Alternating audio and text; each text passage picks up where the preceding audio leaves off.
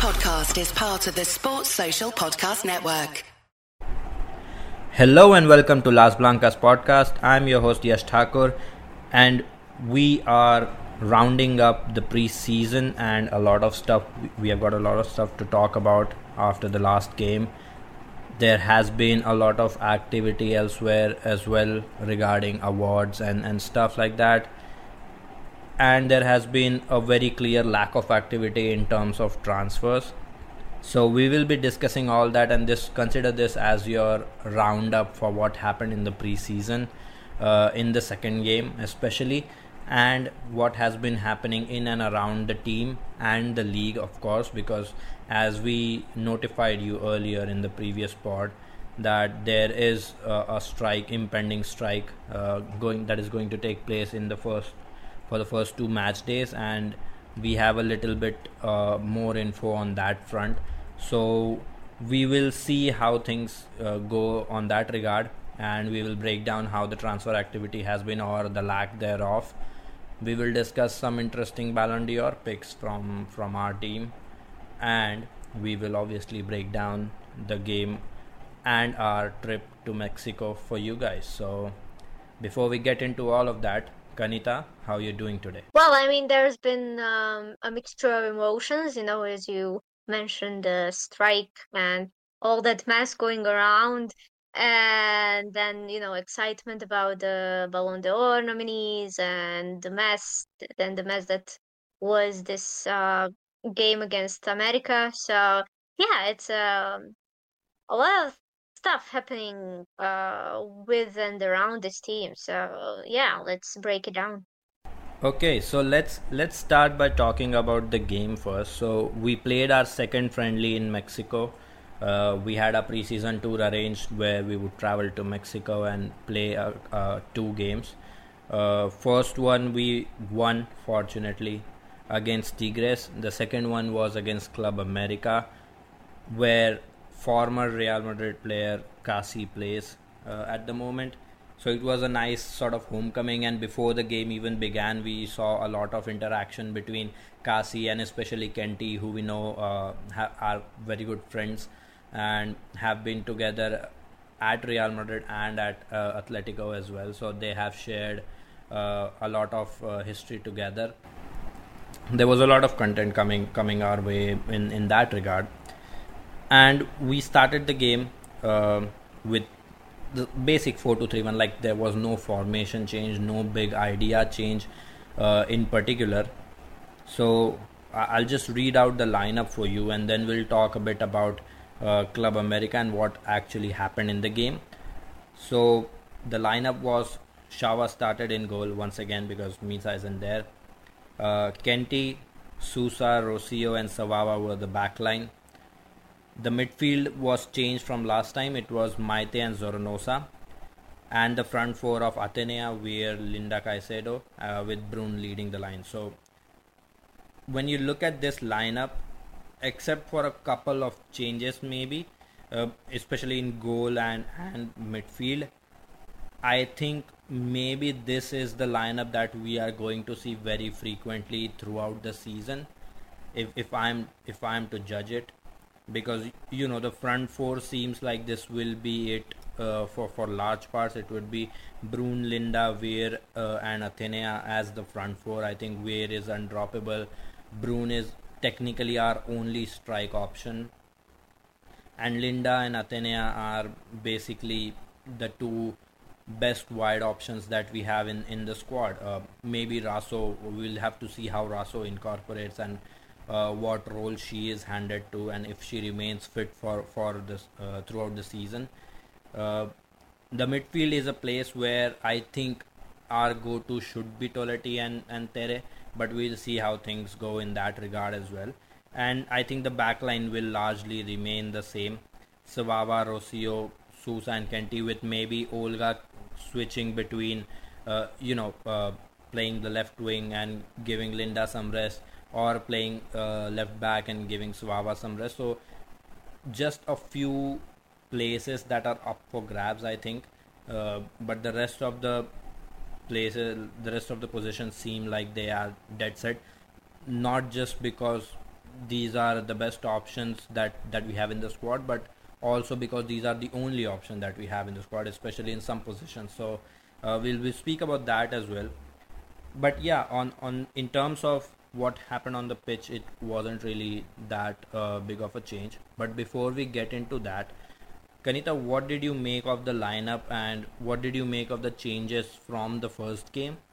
And how do you see this lineup, and how do you project it to change or to adapt as the season goes on?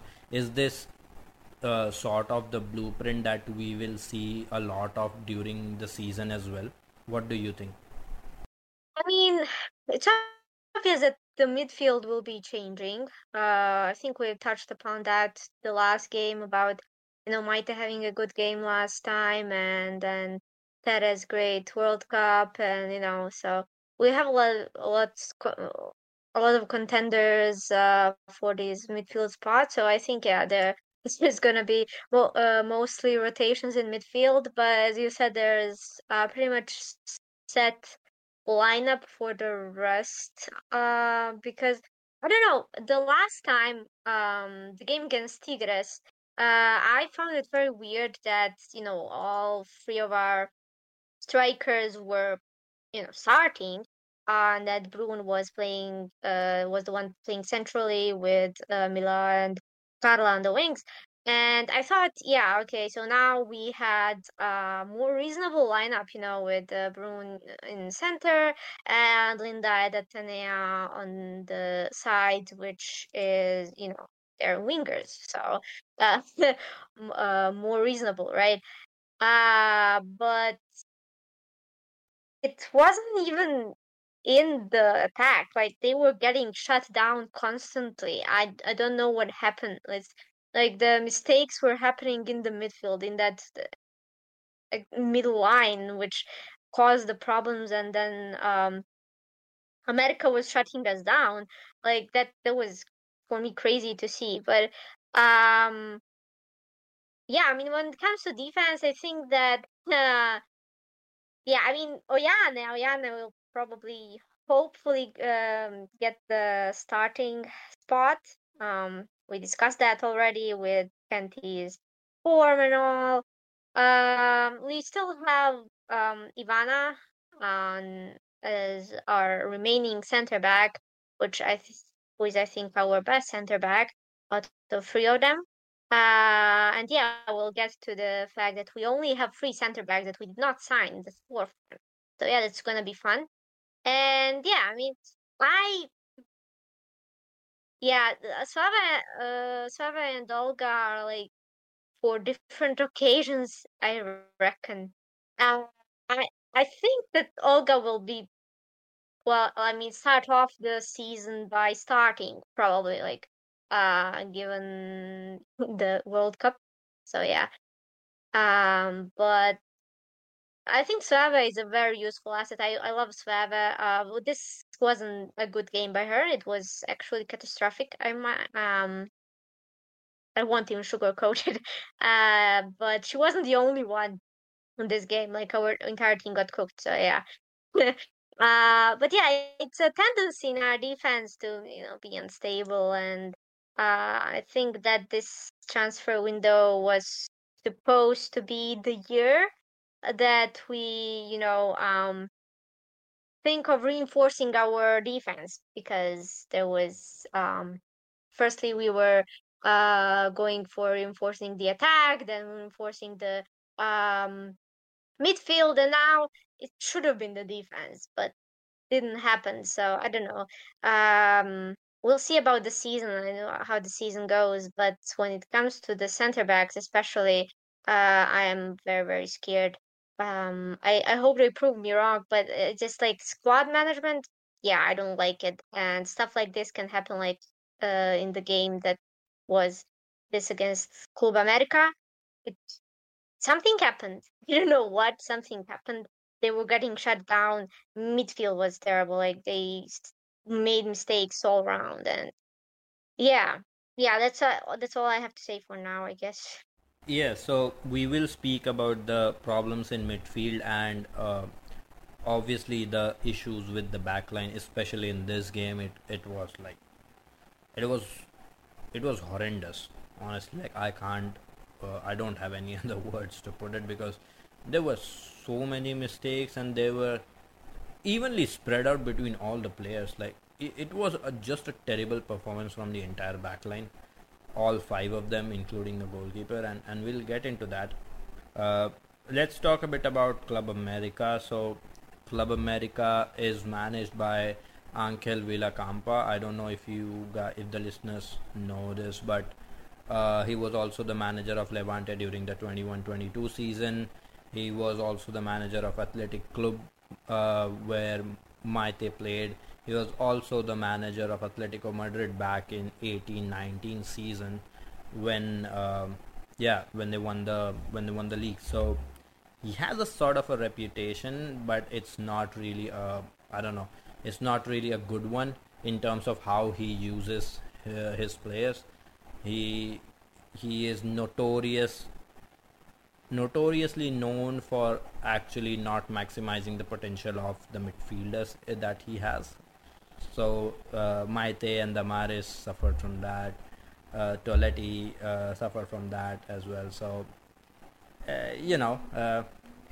sort of a sort of another meeting with this guy that was also in consideration for being Madrid's manager, by the way, when Aznar was when there was a lot of flack that Aznar was receiving and stuff. Villacampa was one of the names that was being suggested for Real Madrid. So if you go by this game, don't go by this game, I would suggest, please, because I wouldn't say we dodged the bullet, but yeah, it wouldn't have been a good choice. So they played a sort of a 3-5-2, and immediately I think the mismatch where it happened was when we were off the ball.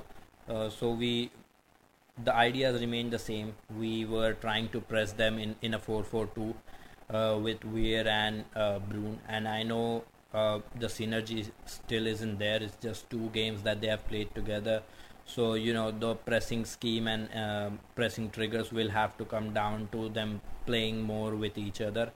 But yeah, the immediate impact of having a back 3 against our front 2 press was that there was a numerical disadvantage that we were at, and initially we tried to press them and we tried to cause a turnover high up the pitch. We managed to do so initially a couple of times, but then within settled possession it became difficult because the back 3 spread out wide, and it was very difficult for us to and since they pushed their wing backs high up as well, which pinned our wide players, it was pretty difficult for us to cover all the 3 players, and especially given the lack of playing time together for both Brune and Weir, they weren't able to cut off one of the sides using their curved runs and stuff like that, which we saw a lot with Weir and Esther when she was here last season. So I think it will come, but obviously a back 3 against the front 2 press is a big disadvantage, because they always automatically have a free player and it is easy to play through the press. So we decided not to press as the game went on. We decided to be a little muted. We decided to sit in a mid block, and the game panned out. We left a lot of space in behind our back line, and they exploited it very well. So let's talk about the goals. So we ended up losing the game 3-2. So we won one and we lost the other one. Let's talk about the goals, because I think that will very nicely take us into another very important topic of discussion. So we went 3-0 down in this game before scoring a quick fire double and giving us sort of a hope that we might be able to pull off a draw or something. So the first goal comes in the 15th minute, and it's down to a blunder in the back line, and this time it begins with Sousa. She does not play, it was a very simple clearance. to be very honest. But she somehow messes it up and loses the ball. There's acres of space, and we know Rocio isn't the quickest, and it's a lot to ask for her to come up and cover up the distance there.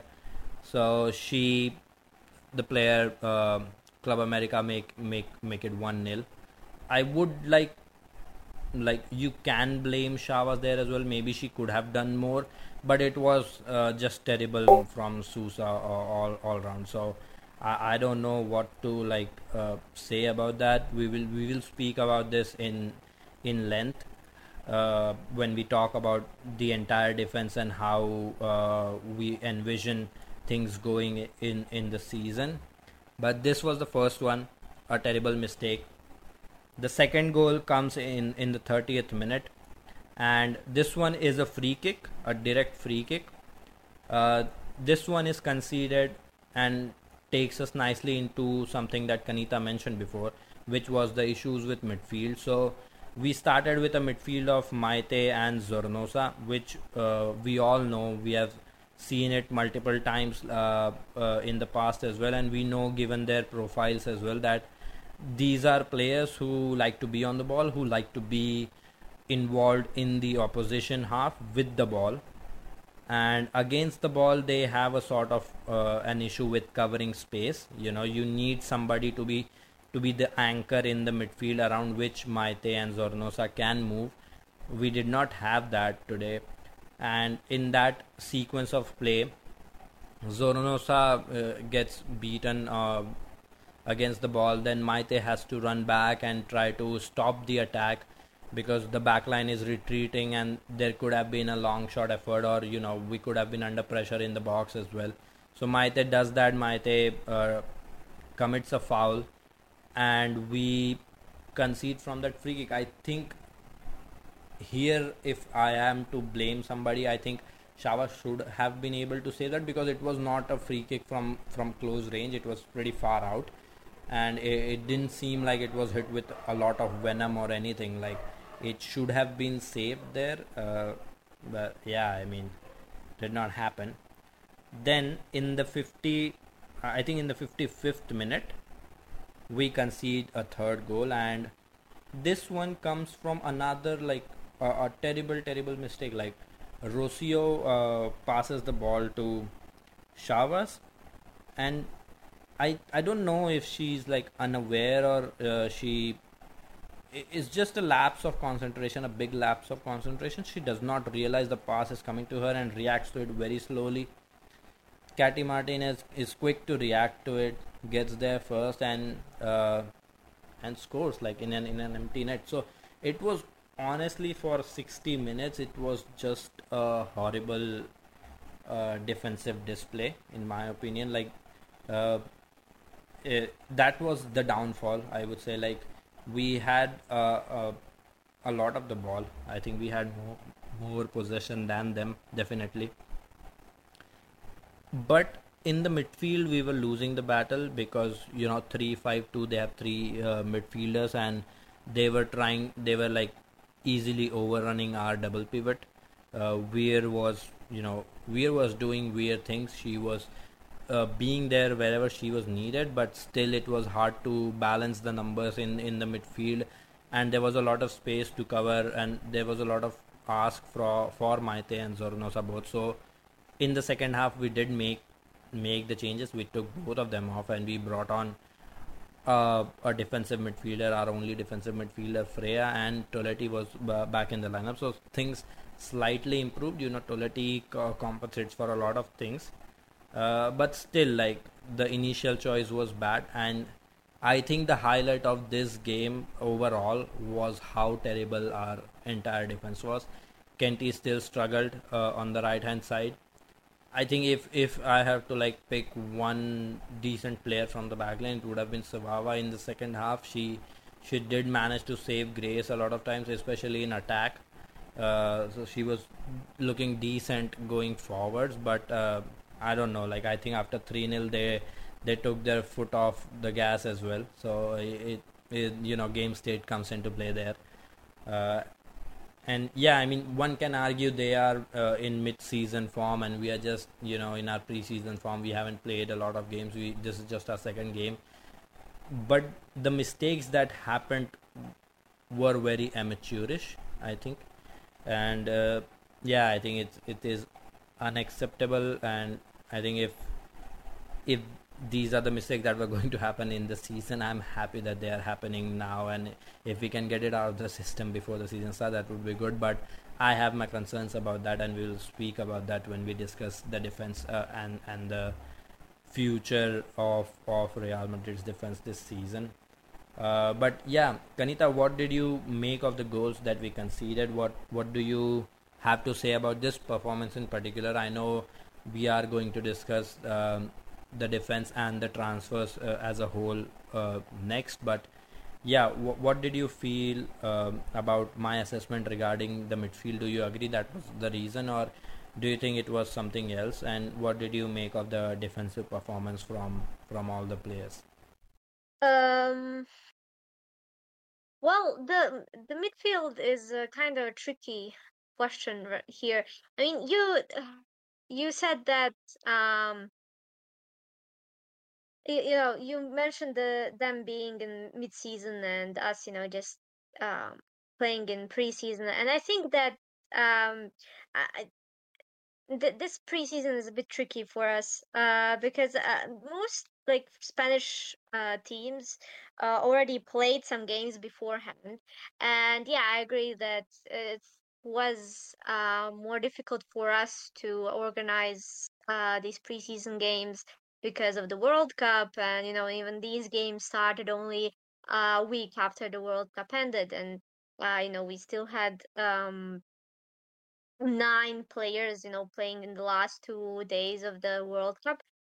So it's a bit tricky, but for the players that were there, the academy as well, I think that we should have organized a few more games at least between the Spanish teams, because that's what others did.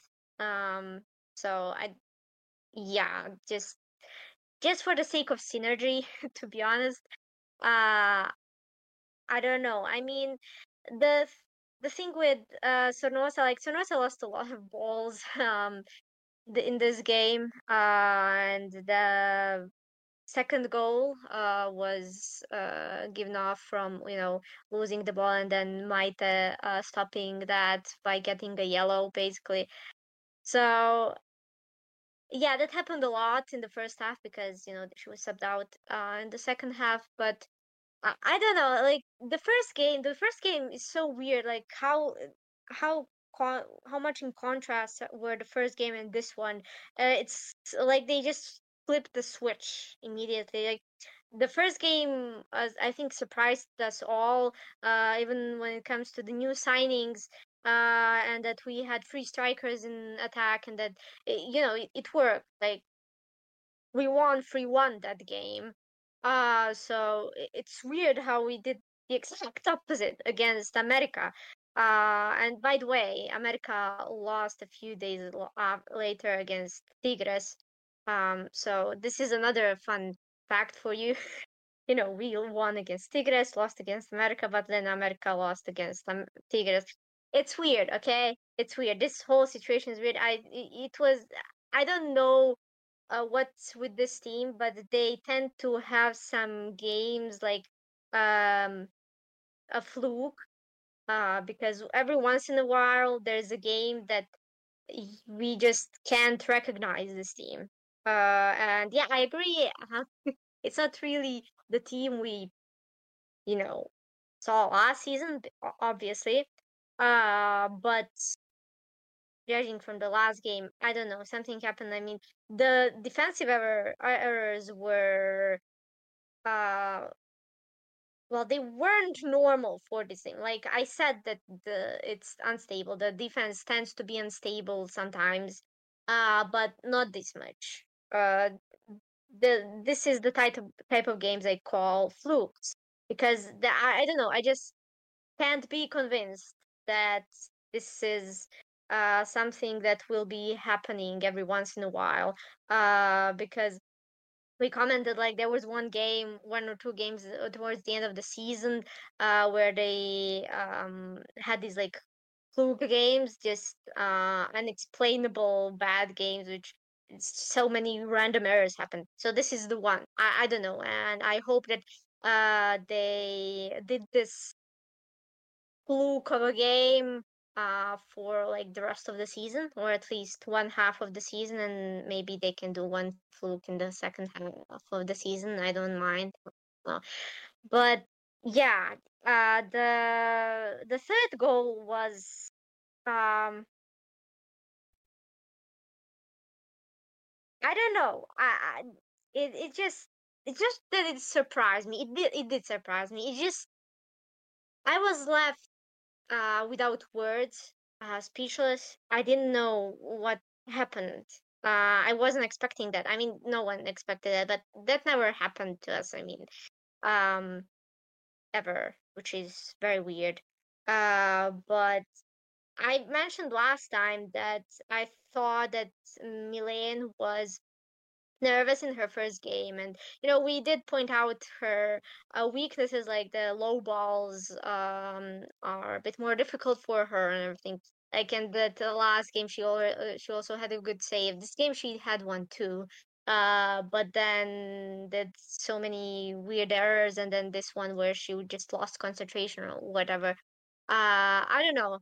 uh Maybe it's like all getting together. I don't know. I mean, we're getting our, regular lineup back for the season because the remaining five players are already training, and yeah, stuff is hopefully getting back to normal. Hopefully. Yeah, I hope those five players won't have a full game, to be honest. I've had enough of it. So yeah, it's unexplainable. I don't know. I've tried to explain it. Okay, in the first 5 minutes, which started the game by attacking, but they were shutting us down somehow. I don't. It just like we were trying to go through the middle. Whenever we would try to like even start to go through the middle, to go up through the middle, we would fail, and they would force us to go around. And we would mostly go from the right side. I think like 3 times in the first 5 minutes, we went from the right side, and it was Kenty and Atenea there. And it was either Kenty's bad cross or Atenea's bad decision or something. And then just the chance finishes. Like nothing dangerous comes from it. Cassie, like, our former player, she was completely shutting off both Brun and Maite, which I don't know, very weird. I did not expect, especially keeping in mind the last game we played, how good those two were. Brun and Maite were probably the highlights of that game, and the goal scorers as well. I guess realized. Uh, then after the 5th minute, we had a corner, and then America took over, and then everything happened from then on. Like midfield started collapsing entirely, and I don't know. Our defense started getting played. I mean, there was this. I um, just want to say this one chance in the 12th minute. Just specify this one chance. Like there, like then there's 17. I can't remember who, but like passing to Hacknary, the goal scorer of the second goal, by the way. She like completely played Kathleen and Rocio there. She got a shot on target, and Milan barely caught that ground ball in the end, but it was like a shot on target. It was not good to see. I mean, she played our two center backs, which is very concerning. And yeah, it got worse. It just got worse. The goal after goal, it got worse. Uh the mistakes got worse, and like I said, the third goal just was like, I guess, the cherry on top. I don't know. Cherry on top of mistakes. Yeah. It hasn't been a good showing. It has been a tricky start for her. Uh, like the first game, obviously the conditions were apart, which which made handling the ball a bit difficult. But in this game as well, we saw some lapses of concentration.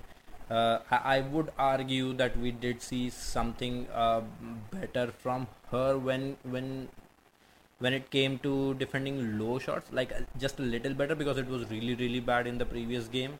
So there was slight improvement there, and I think it's not as like her low shot blocking ability is not as bad as we have seen in the previous game and in this game in some occasions. But yeah, I think we saw enough to say that there are some issues with the game. Like she is not very comfortable coming out of her box. The high claims are also a bit tricky for her, even though she is tall. Her ball judgment is a bit off, and if there are lapses of concentration, then that's not a good recipe at all. But yeah, maybe this is just the first two games of the season, and maybe we hopefully think that these will be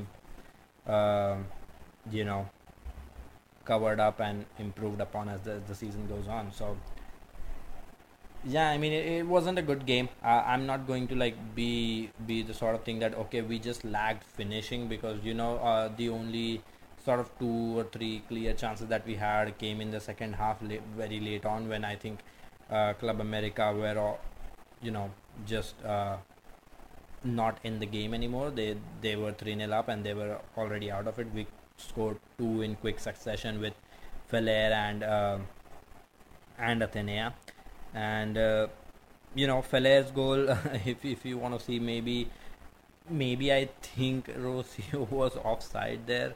I don't know. But yeah, it was a terrible performance to say the whole. Like Athenea's goal was not something really great. I think Club America did really take their foot off the gas, because this is a meaningless friendly for them mid-season, so they don't wanna go all the way. But for us, this is the preparation for the next season. So I don't know. It's a tricky situation. The preseason organizing thing, like Kanita mentioned, it should have been better. I think we should have played some Spanish teams or some other teams. But yeah, it is what it is, I guess. I think this nicely like segues us into the fact that since we were talking about the defense already and how different combination of the defense that we have, this particular combination of defense that we have seen in the preseason, I think we need to talk about it, and we need to talk about what potential changes we can make as we get into the season, and eventually also talk about the transfers. So our center back options, we have just 3 center backs in our ranks, which to me seems a little bit problematic. Not a little bit, a big problem. We have Ivana, we have Rocio, and we have Sousa. Sousa has been like really bad. It is not just these 2 games that we are talking about. Even in the last season, I think, just bar a couple of good performances at the start of the season, I think once those mistakes started happening after the first few games, it was all downhill. I don't think she recovered, and I think that I have mentioned this multiple times before, that yeah, she started well, but I want to see how she reacts after her first mistake. And she reacted exactly as I expected her to, because having seen her at Inter and other teams, she does not really recover from her mistakes that well, and it all just snowballs into a big error every game, and we cannot really afford that, especially on that right hand side where we also are still sticking with Kenty somehow, who is in her twilight years now. So we need to have a succession plan on that right hand side, and we have spoken about this as well. But that just really cripples our right hand side, which is really a big problem, because teams can easily target that side and create opportunities and score goals, which is it's an easy way in for the opposition. And having just 3 options, if we get any sort of injury to any player, that is us with just two starting centre backs for the rest of the season. And uh, we I don't mind Savava as the fourth centre back choice. Let me just say that once again. I said it in the previous pod as well. I don't mind her as the fourth choice centre back, because a lot of the times the fourth choice centre back does not get to play a lot. We had Claudia Florentino, and she did not get too many opportunities. So I'm fine with us not signing a fourth choice centre back, but I think we need a starting choice centre back. Like, we need a centre back that will straight up come into the starting lineup, because the current options are not really good. That is the bottom line. That is the reality of it. I think if we have to compete on all fronts, we don't have a good enough defense, and we did not even try in the market, which is the most disappointing thing for me, because market had opportunities. People are going to point out that we did try for Natalie Bjorn, but Everton rejected. Guys, Rikke Saveke from the same Everton team before is a free agent, and we did not try for her, which makes zero sense for me. And yeah, the thing about us going for Natalie Bjorn towards the end of the window, and making a sort of a throwing the kitchen sink at trying to sign a centre back, obviously Everton are not going to let go of Natalie Bjorn for two reasons. They have already let go of Rikke Saveke, who by the way is a free agent. They are not going to let go of another centre back, especially after the sort of the World Cup that she has had. Pretty good, has shown versatility to be able to play as the right-sided on the right flank, basically as a right back. And two, why I think signing maybe Natalie Bjorn for centre back position was not the ideal solution, because I consider Bjorn more of as a midfielder. If we are signing Bjorn to play the sort of a deeper midfielder role as the DM in the squad, I would be very happy. But I don't know. And what bugs me really is we had a free option in Saveke. She is still free, and we did not make an attempt to sign her. Like, we desperately need a right-sided centre back. Saveke has played there. Saveke has even covered right back position. Like, if you are so adamant on signing a centre back, there are options in the market. There is Saveke, Maile Lakrar, who we have been like in and out, linked in and out with for a couple of windows now. Maile Lakrar had a brilliant tournament. Maile Lakrar has shown versatility as well. We did not go for her. We somehow kept our target as Empome, and we did not even get her. So I don't know what the strategy was, and I don't know how we deal with transfers. It's very disappointing at this point, because this squad clearly needs a centre back, and I think it is going to come back to haunt us a lot throughout the season. Because if we are to build on what happened in the last season, where we managed to get to a cup final, I think if we are to get to a cup final, we have to build a better team. Like, there is no second thoughts on that, because we lost that final because our right side of the defense collapsed completely in the final minutes, and then the whole thing happened with the substitutions and all. We have discussed that multiple times, but we seriously needed a centre back reinforcement, and it has not come. So I don't know what the recruitment team is doing, how they did not identify, and how just trying to attempt to sign Natalie Bjorn, who is not even a pure centre back, who is more of a midfielder. If you have known Natalie Bjorn and have watched her, you would know. And Saveke being there and not being picked up, it's just weird for me. Even if you are picking Saveke for just a season as a stopgap and then going for Lakra, that's fine as well. We are going to lose a centre back next season, most probably. We will have just two out of the three that we have currently. So getting Saveke now maybe getting Lakrar next season. That would have been the ideal solution, but we just did not make an attempt. And here we are with three right-footed centre backs who are one of them is in a terrible form since last season. Ivana is good. Rocio is slow to cover the space as well. So I don't know what is going to happen, but the defensive situation is really bad. And in terms of transfers as well, I think our squad compared to last season has not really strengthened that much, to be very honest with you guys. Last season we had two striker options. This season we technically have just Brune, and will be compensating and rotating between Moller and Feller and maybe Carla Camacho as well. So I don't know how many goals you are expecting from all of these players, but given what Esther offered us in build-up as well, I think it is a big ask. For I am confident Brune will score 10 or more goals, but I'm also sort of certain that she'll have at least one injury problem through the season, because given the sort of problem that she has had in the past, it is a likely thing that it happens again.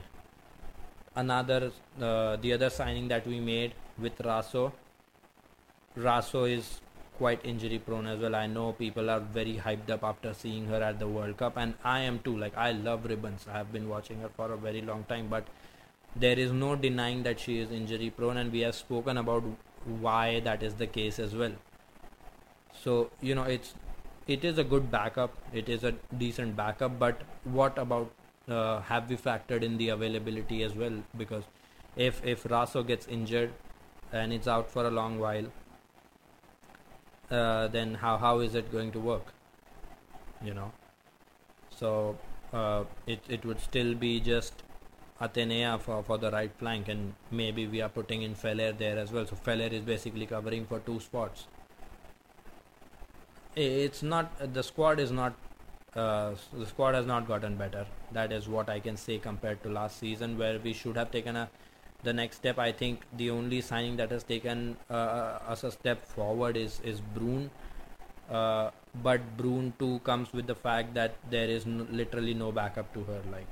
If Brune is out, then we are starting with a front line of Linda, Feller and Atenea maybe. But that seems the most likely outcome, and I don't know how many goals these three can produce, because they are young and they aren't really prolific goal scorers. So all the burden once again comes down to Caroline Weir, and she had a brilliant season and all, but are you really expecting once again for her to produce a 40 plus goal season? That is a big ask.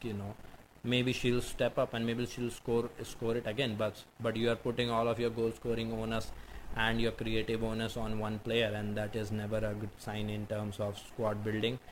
The goals have to be shared. Attacking responsibility has to be shared between the front four or whatever.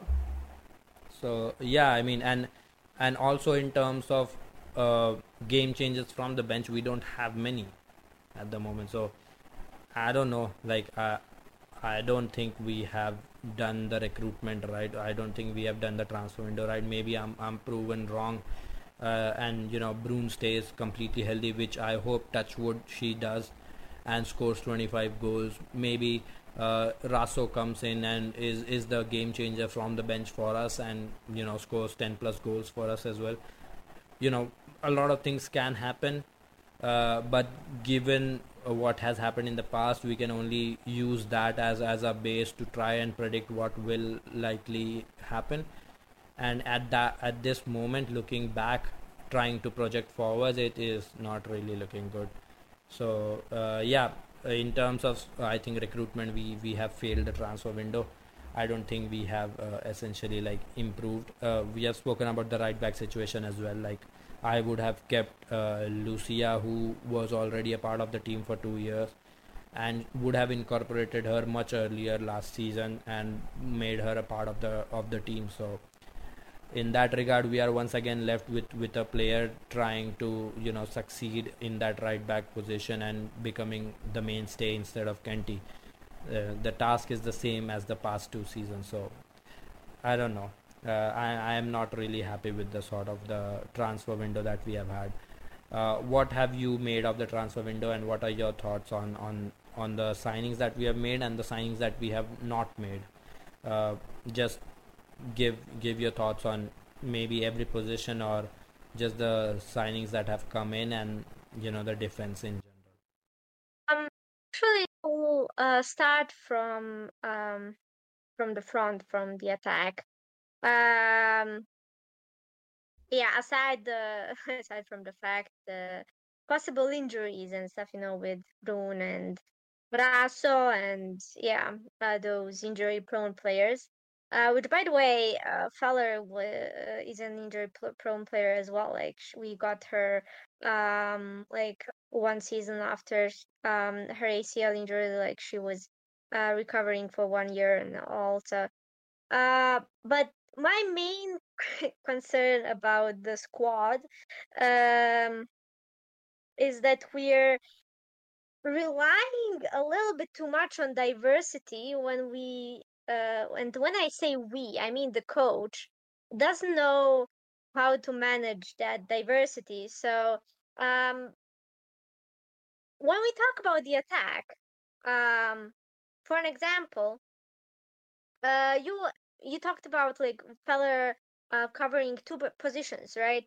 And that she is better as a winger. Like she did operate well in the central role as well, but she was still going wider, and that's what she does. She's a winger, and she's much better there. Uh, so that's my concern. We don't know how to manage the diversity, and we rely too much on diversity that, oh, I can just put this player because she did well a few times in this role. So yeah, we don't need to cover for this position anymore, which is very weird. We're looking at the attack with we can look like, oh, we have three strikers. We have Bruno, we have Mila, we have Camacho, right? But there's still two question marks. There's Bruno and Camacho. Not Camacho, not Bruno, sorry. Mila and Camacho. Camacho, who barely got like chances last season under Toril. I don't know how. I don't know if he knows anything about her at this point. She needs a little bit of a push, and I think Brun can give her that very well. And she did well against Tigres, like solid. I don't have any complaints about her, but I just think that the management isn't there yet to be able to manage this, diversity. And then Mila. I mean, we've talked about it like for the last a year and a half. I mean, since Toril came, she played as a winger, and then the last 2 months of last season, she suddenly was starting as a center forward, which, by the way, she is, but she did not play as a center forward for a year and a half. So that's my concern. And then when we talk about defense, yes, exactly, I agree. Svava is a solid choice for fourth center back. Like fourth center backs don't play often. That all stands, and that would be great we if we knew for sure which are our starting center backs, and that we should have gotten a starter center back, which is so weird to me that the center back signing was not our first and primary signing this season, because it should have been. It should have been. This is the first position that we should have looked at, like from the start, from the beginning. I know with months before this summer transfer window opened, we knew about Toyane, that she was closed already like months before. So that's basically what should have happened with the center back.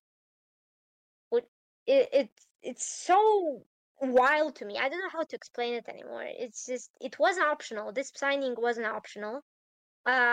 Especially with the both Rocio and Kathleen were injured for like 2 months, and therefore wasn't has not been um, good since then, especially Kathleen. Like she just never recovered from that, and she played with the cast on her hand for weeks.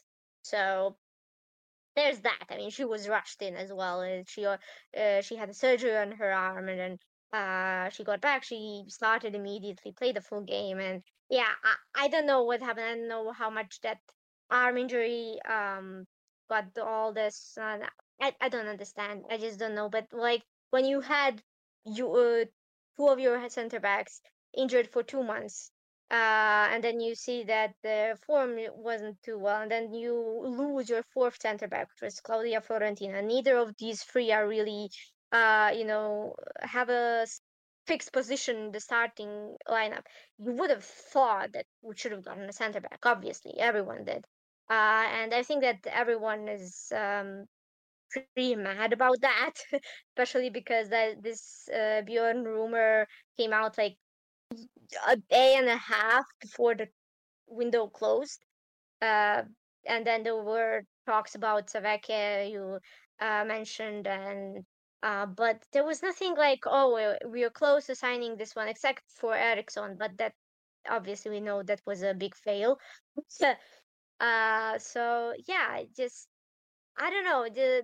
We relied too much on like the fact that we could, you know, manage diverse squad, which we can't manage it.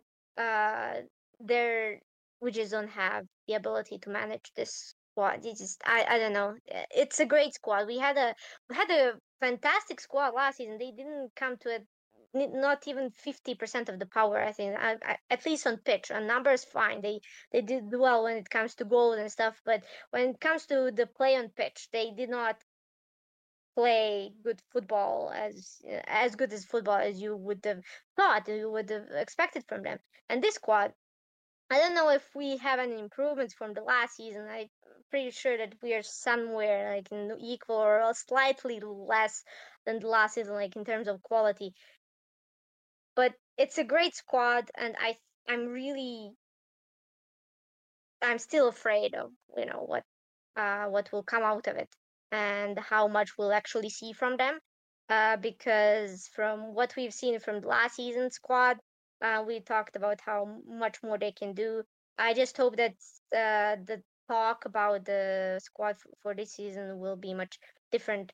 That we'll have much more positive comments about it. That will say, "Oh, this squad showed their quality." So yeah, I don't know. It's just a mess. Yeah, a mess. Let's come to that conclusion, I guess.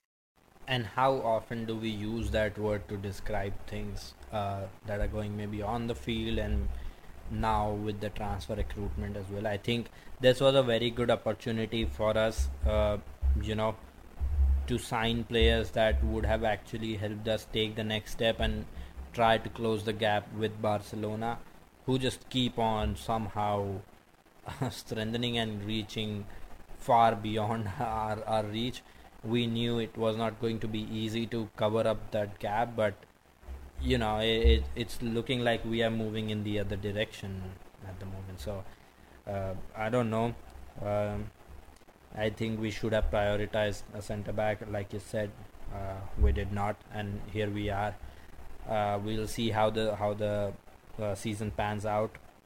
But yeah, if anything, if past is a decent predictor of the future, then yeah, it's not really like looking good.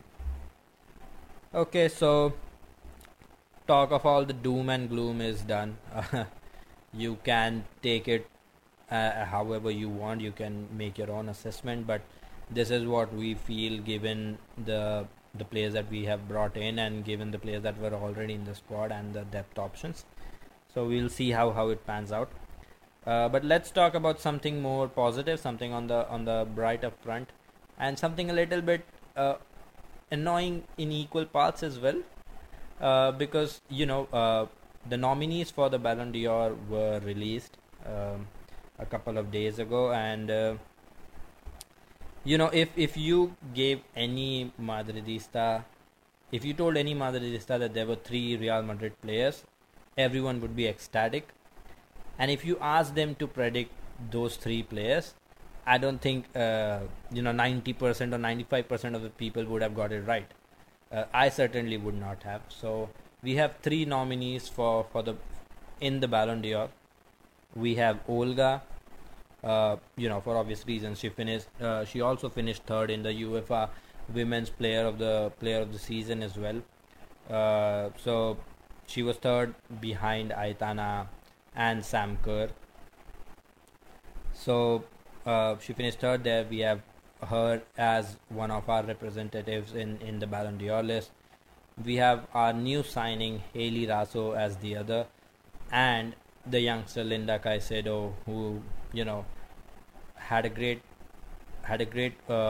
youth tournament before this, had a great Copa America senior as well for the senior side, and has been an integral part of the squad as well. But no Caroline Weir. Like, I think that was the biggest shock. Like, if you were to ask me one player that would certainly make these award lists, I would say Caroline Weir. Like, there is no way a player scores 50 plus, has 50 plus direct goal contributions, and does not even get a nomination. Like, I don't know what else is expected then. Like, I don't know what makes for a good candidate for these awards, but Caroline Weir was certainly one of them. And I had a very interesting set of exchange with somebody on Twitter after I tweeted something about Caroline Weir's direct goal contribution for the club.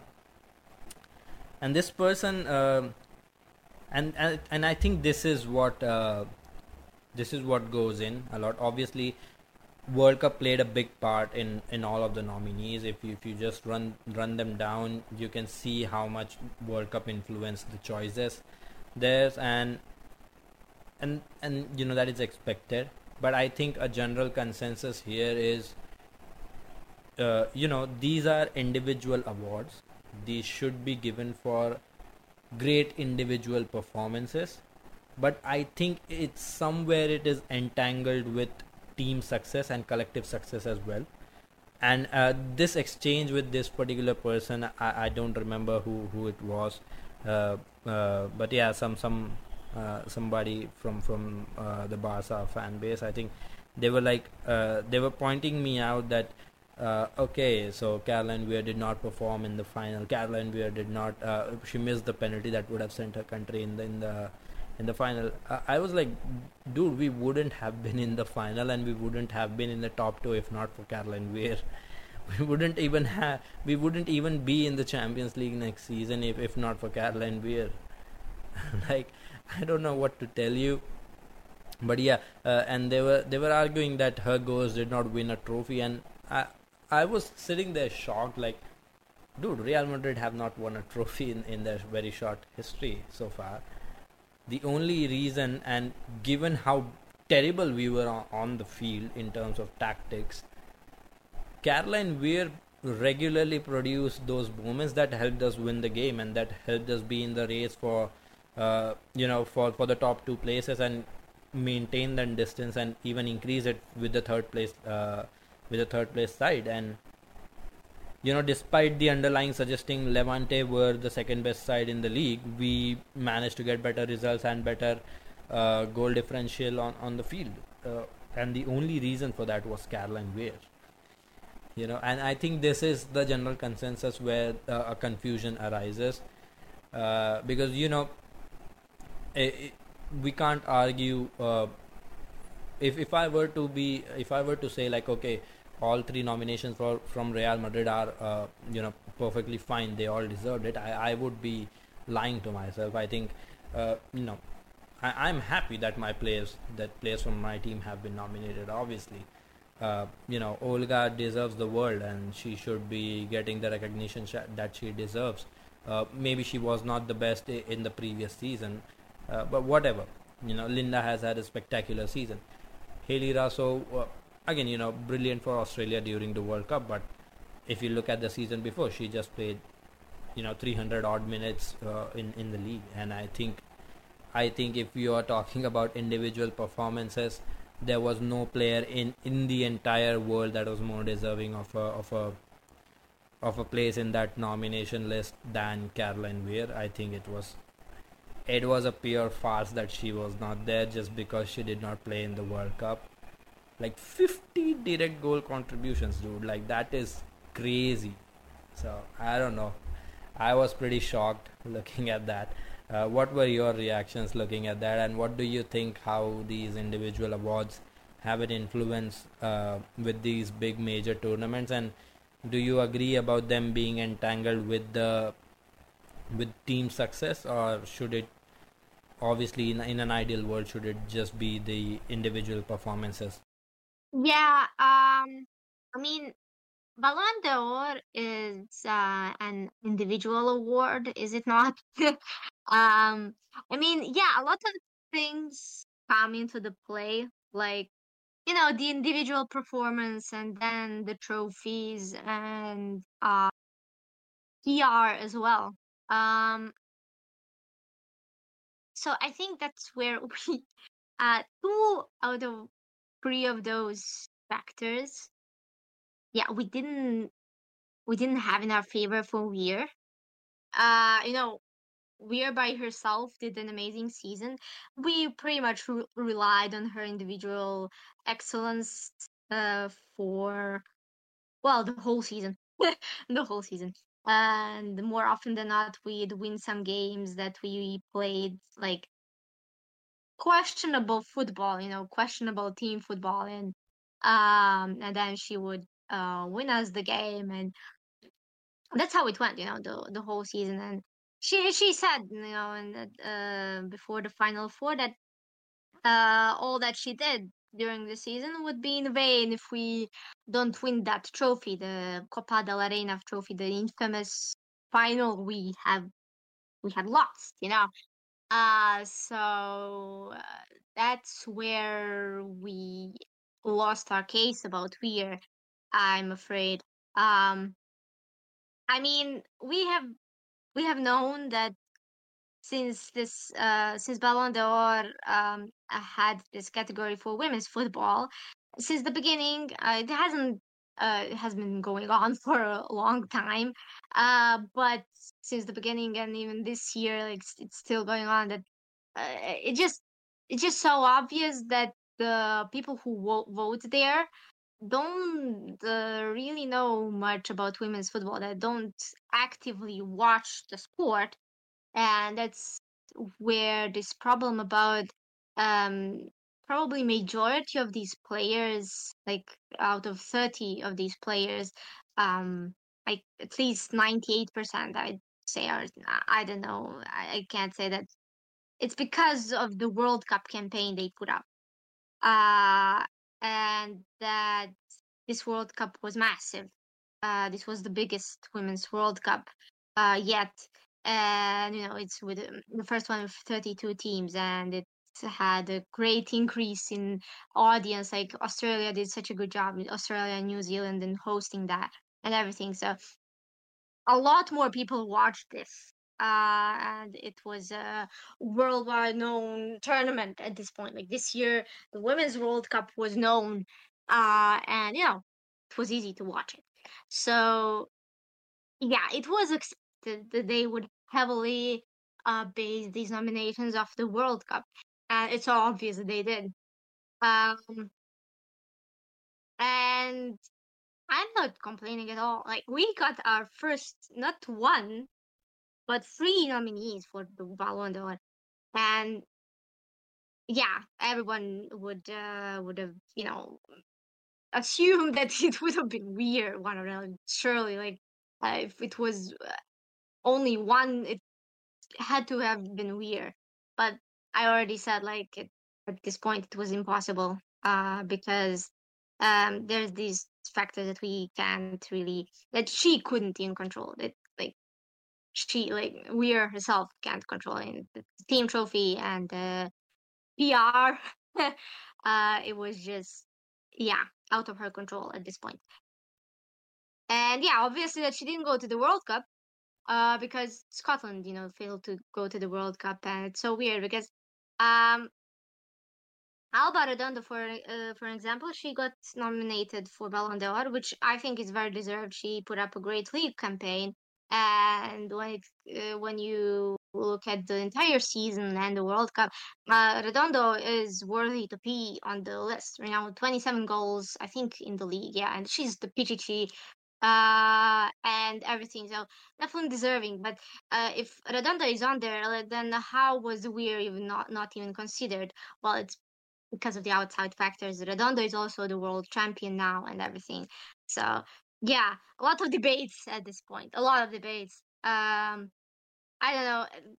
These awards spark a lot of debates all the time in both men's and women's football, but even more so in women's football because this is a new category in the last year, like for women's football. So yeah, I don't know. I mean, I'm very happy.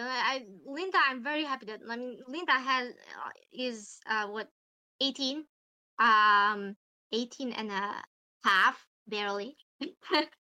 So and she got her first Ballon d'Or nominations, which is crazy, and I think it's very deserved. And I'm very happy for her. Like we've been known that she's a gem in this sport, and that we landed her, that we have her in our team, and we said that we would love to have her for a long time, and we hope we do. Olga, I think, is mostly for the World Cup campaign. She did score the two most important goals of the tournament, and it's very understandable, to be honest. Very understandable.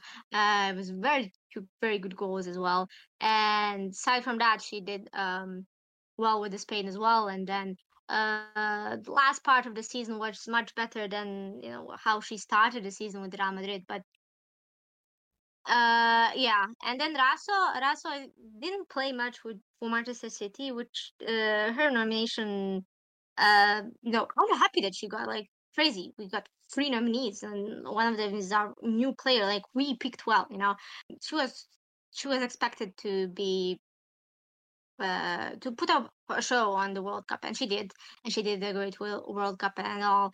Aside from the three goals she scored, like aside from those goals, she did put up a good show. I mean, I can't deny it, but uh, it really shows like how much of a factor World Cup was at this point. Like she played what 300 something minutes with City last season or something. I don't know if I'm mistaken, but yeah, it just World Cup is just about exposure. It's about PR. It's mostly about PR. Like these awards. At this point, I'm very tired of debating these awards. So yeah, but we should have been there. But yeah, again, not surprised, disappointed, but yet again, not surprised.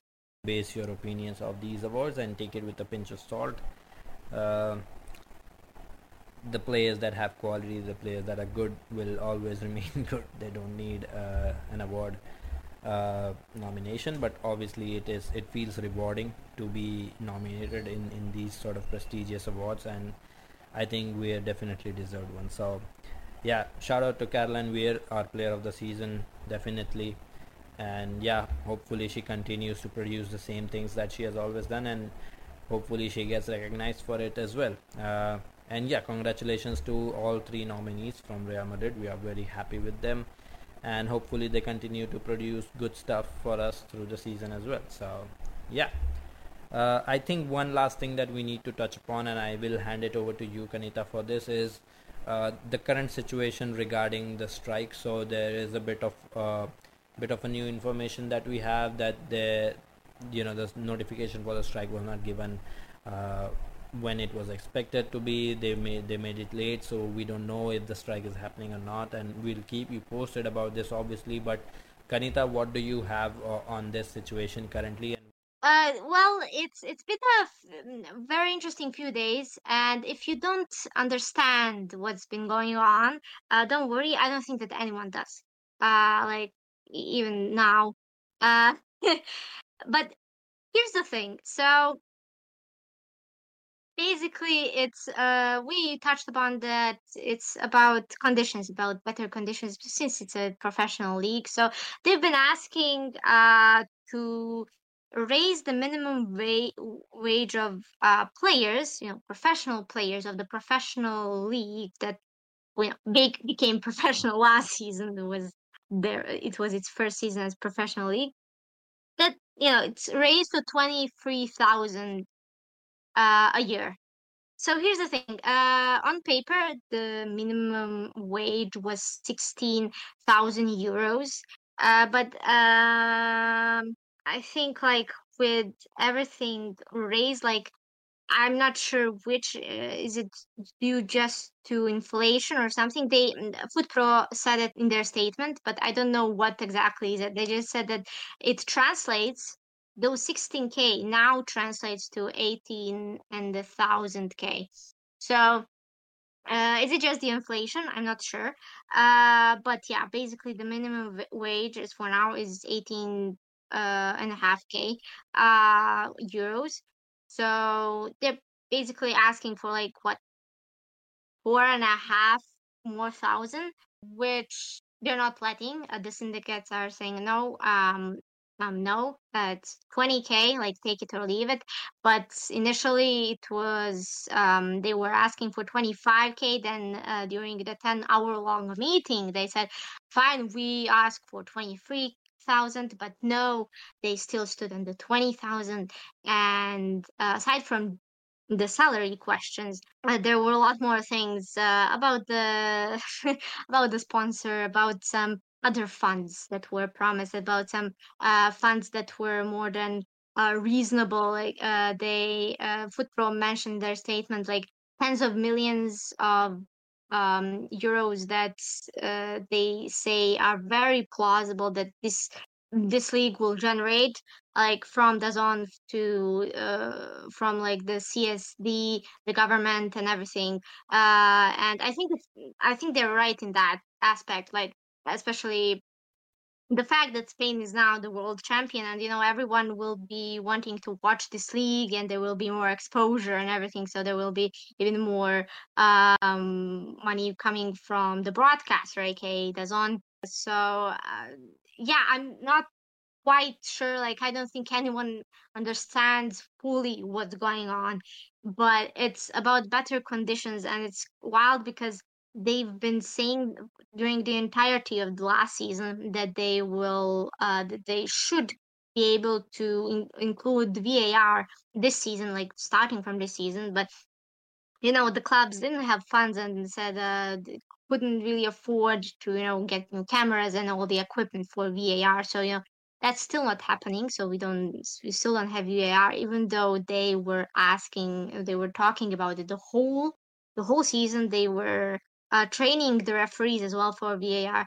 So basically, this whole thing about the conditions has been going on for 18 months. And now it's now that it's just exploding, I guess, exploding, imploding, whatever, whose ever fault this is, because the league doesn't even have a sponsor. Find work didn't even sign anything last season. Like, they didn't put it on paper or anything.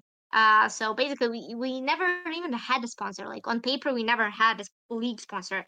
They were just there, on the name, find work, Liga F, but they were never actually sponsored in on paper, which is so wild to me. Like, and the league doesn't have a new sponsor now, so it's so weird. This is a professional league, the newly professional league, and the league of the world champions, like current world champions. So I don't know. It's a mess, a little bit embarrassing. Once again, I mean, this is the second time in a row that we got strikes, last season because of the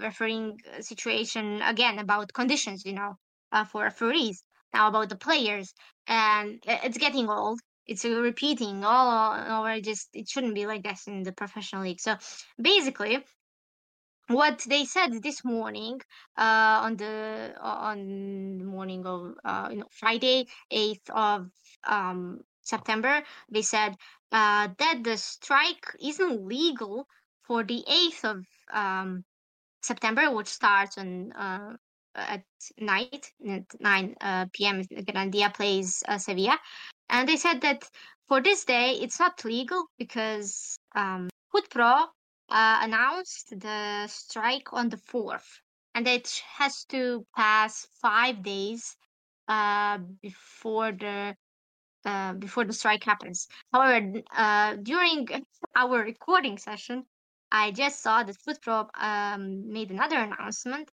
saying and stating that it's valid, that it should be valid because they did put it up on the 1st September and not on the 4th of September, which was said in the morning. And then I checked on the website, and they really did put up that the strike will be happening like from this date to this date on the first 2 match days, and it all was said on the 1st of September. I'm confused. I mean, I don't ask me at this point. I don't know. You go to the official account of Real Betis, who are, by the way, the first opponents of Real Madrid in the league. And they said, oh, they were preparing for the league, and now no one understands what's happening. Well, like, if one team presents themselves on the pitch and the other team doesn't, then there's the disqualification of the other team. You know, the team that presented themselves gets the 3 points. So it's basically like the games are going on. It's just on the players, on the teams that decide if they will strike or not. And if one does or doesn't, then it's like a game was played and the points will be given, you know. If neither of the teams show up, then it's a full strike for the whole game and it's probably going to be postponed. Yeah, it has to be. So it's a whole mess. Again, we've just been throwing the word mess all around here with official account of Real Betis, who are, by the way, the first opponents of Real Madrid in the league. And they said, oh, they were preparing for the league, and now no one understands what's happening. Well, like, if one team presents themselves on the pitch and the other team doesn't, then there's the disqualification of the other team. You know, the team that presented themselves gets the 3 points. So it's basically like the games are going on. It's just on the players, on the teams that decide if they will strike or not. And if one does or doesn't, then it's like a game was played and the points will be given, you know. If neither of the teams show up, then it's a full strike for the whole game and it's probably going to be postponed. Yeah, it has to be. So it's a whole mess. Again, we've just been throwing the word mess all around here, which it is also very embarrassing if you ask me. I don't understand much of it. I don't understand why or how or why is it still happening? It's the why still. So yeah, we'll see how it happens. I mean, Real Madrid has a game on the Saturday at 9 p.m. And I mean, basically, we just have to go game by game in the league to see how it goes. Like, the games still stand. We just have to see which games strike or which not.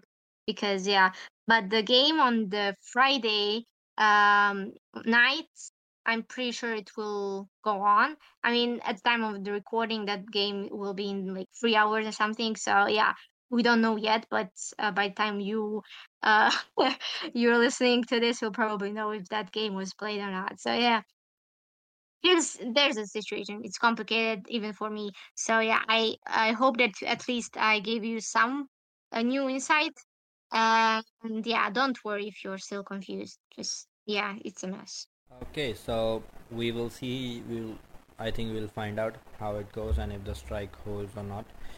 But yeah, this whole situation needs to be resolved as quickly as possible. We said the same thing in the previous when the previous season started as well, and it's still going on. So yeah, hopefully it gets resolved and we'll keep you updated about that. Until then, a la Madrid. A la Madrid. Sports Social Podcast Network.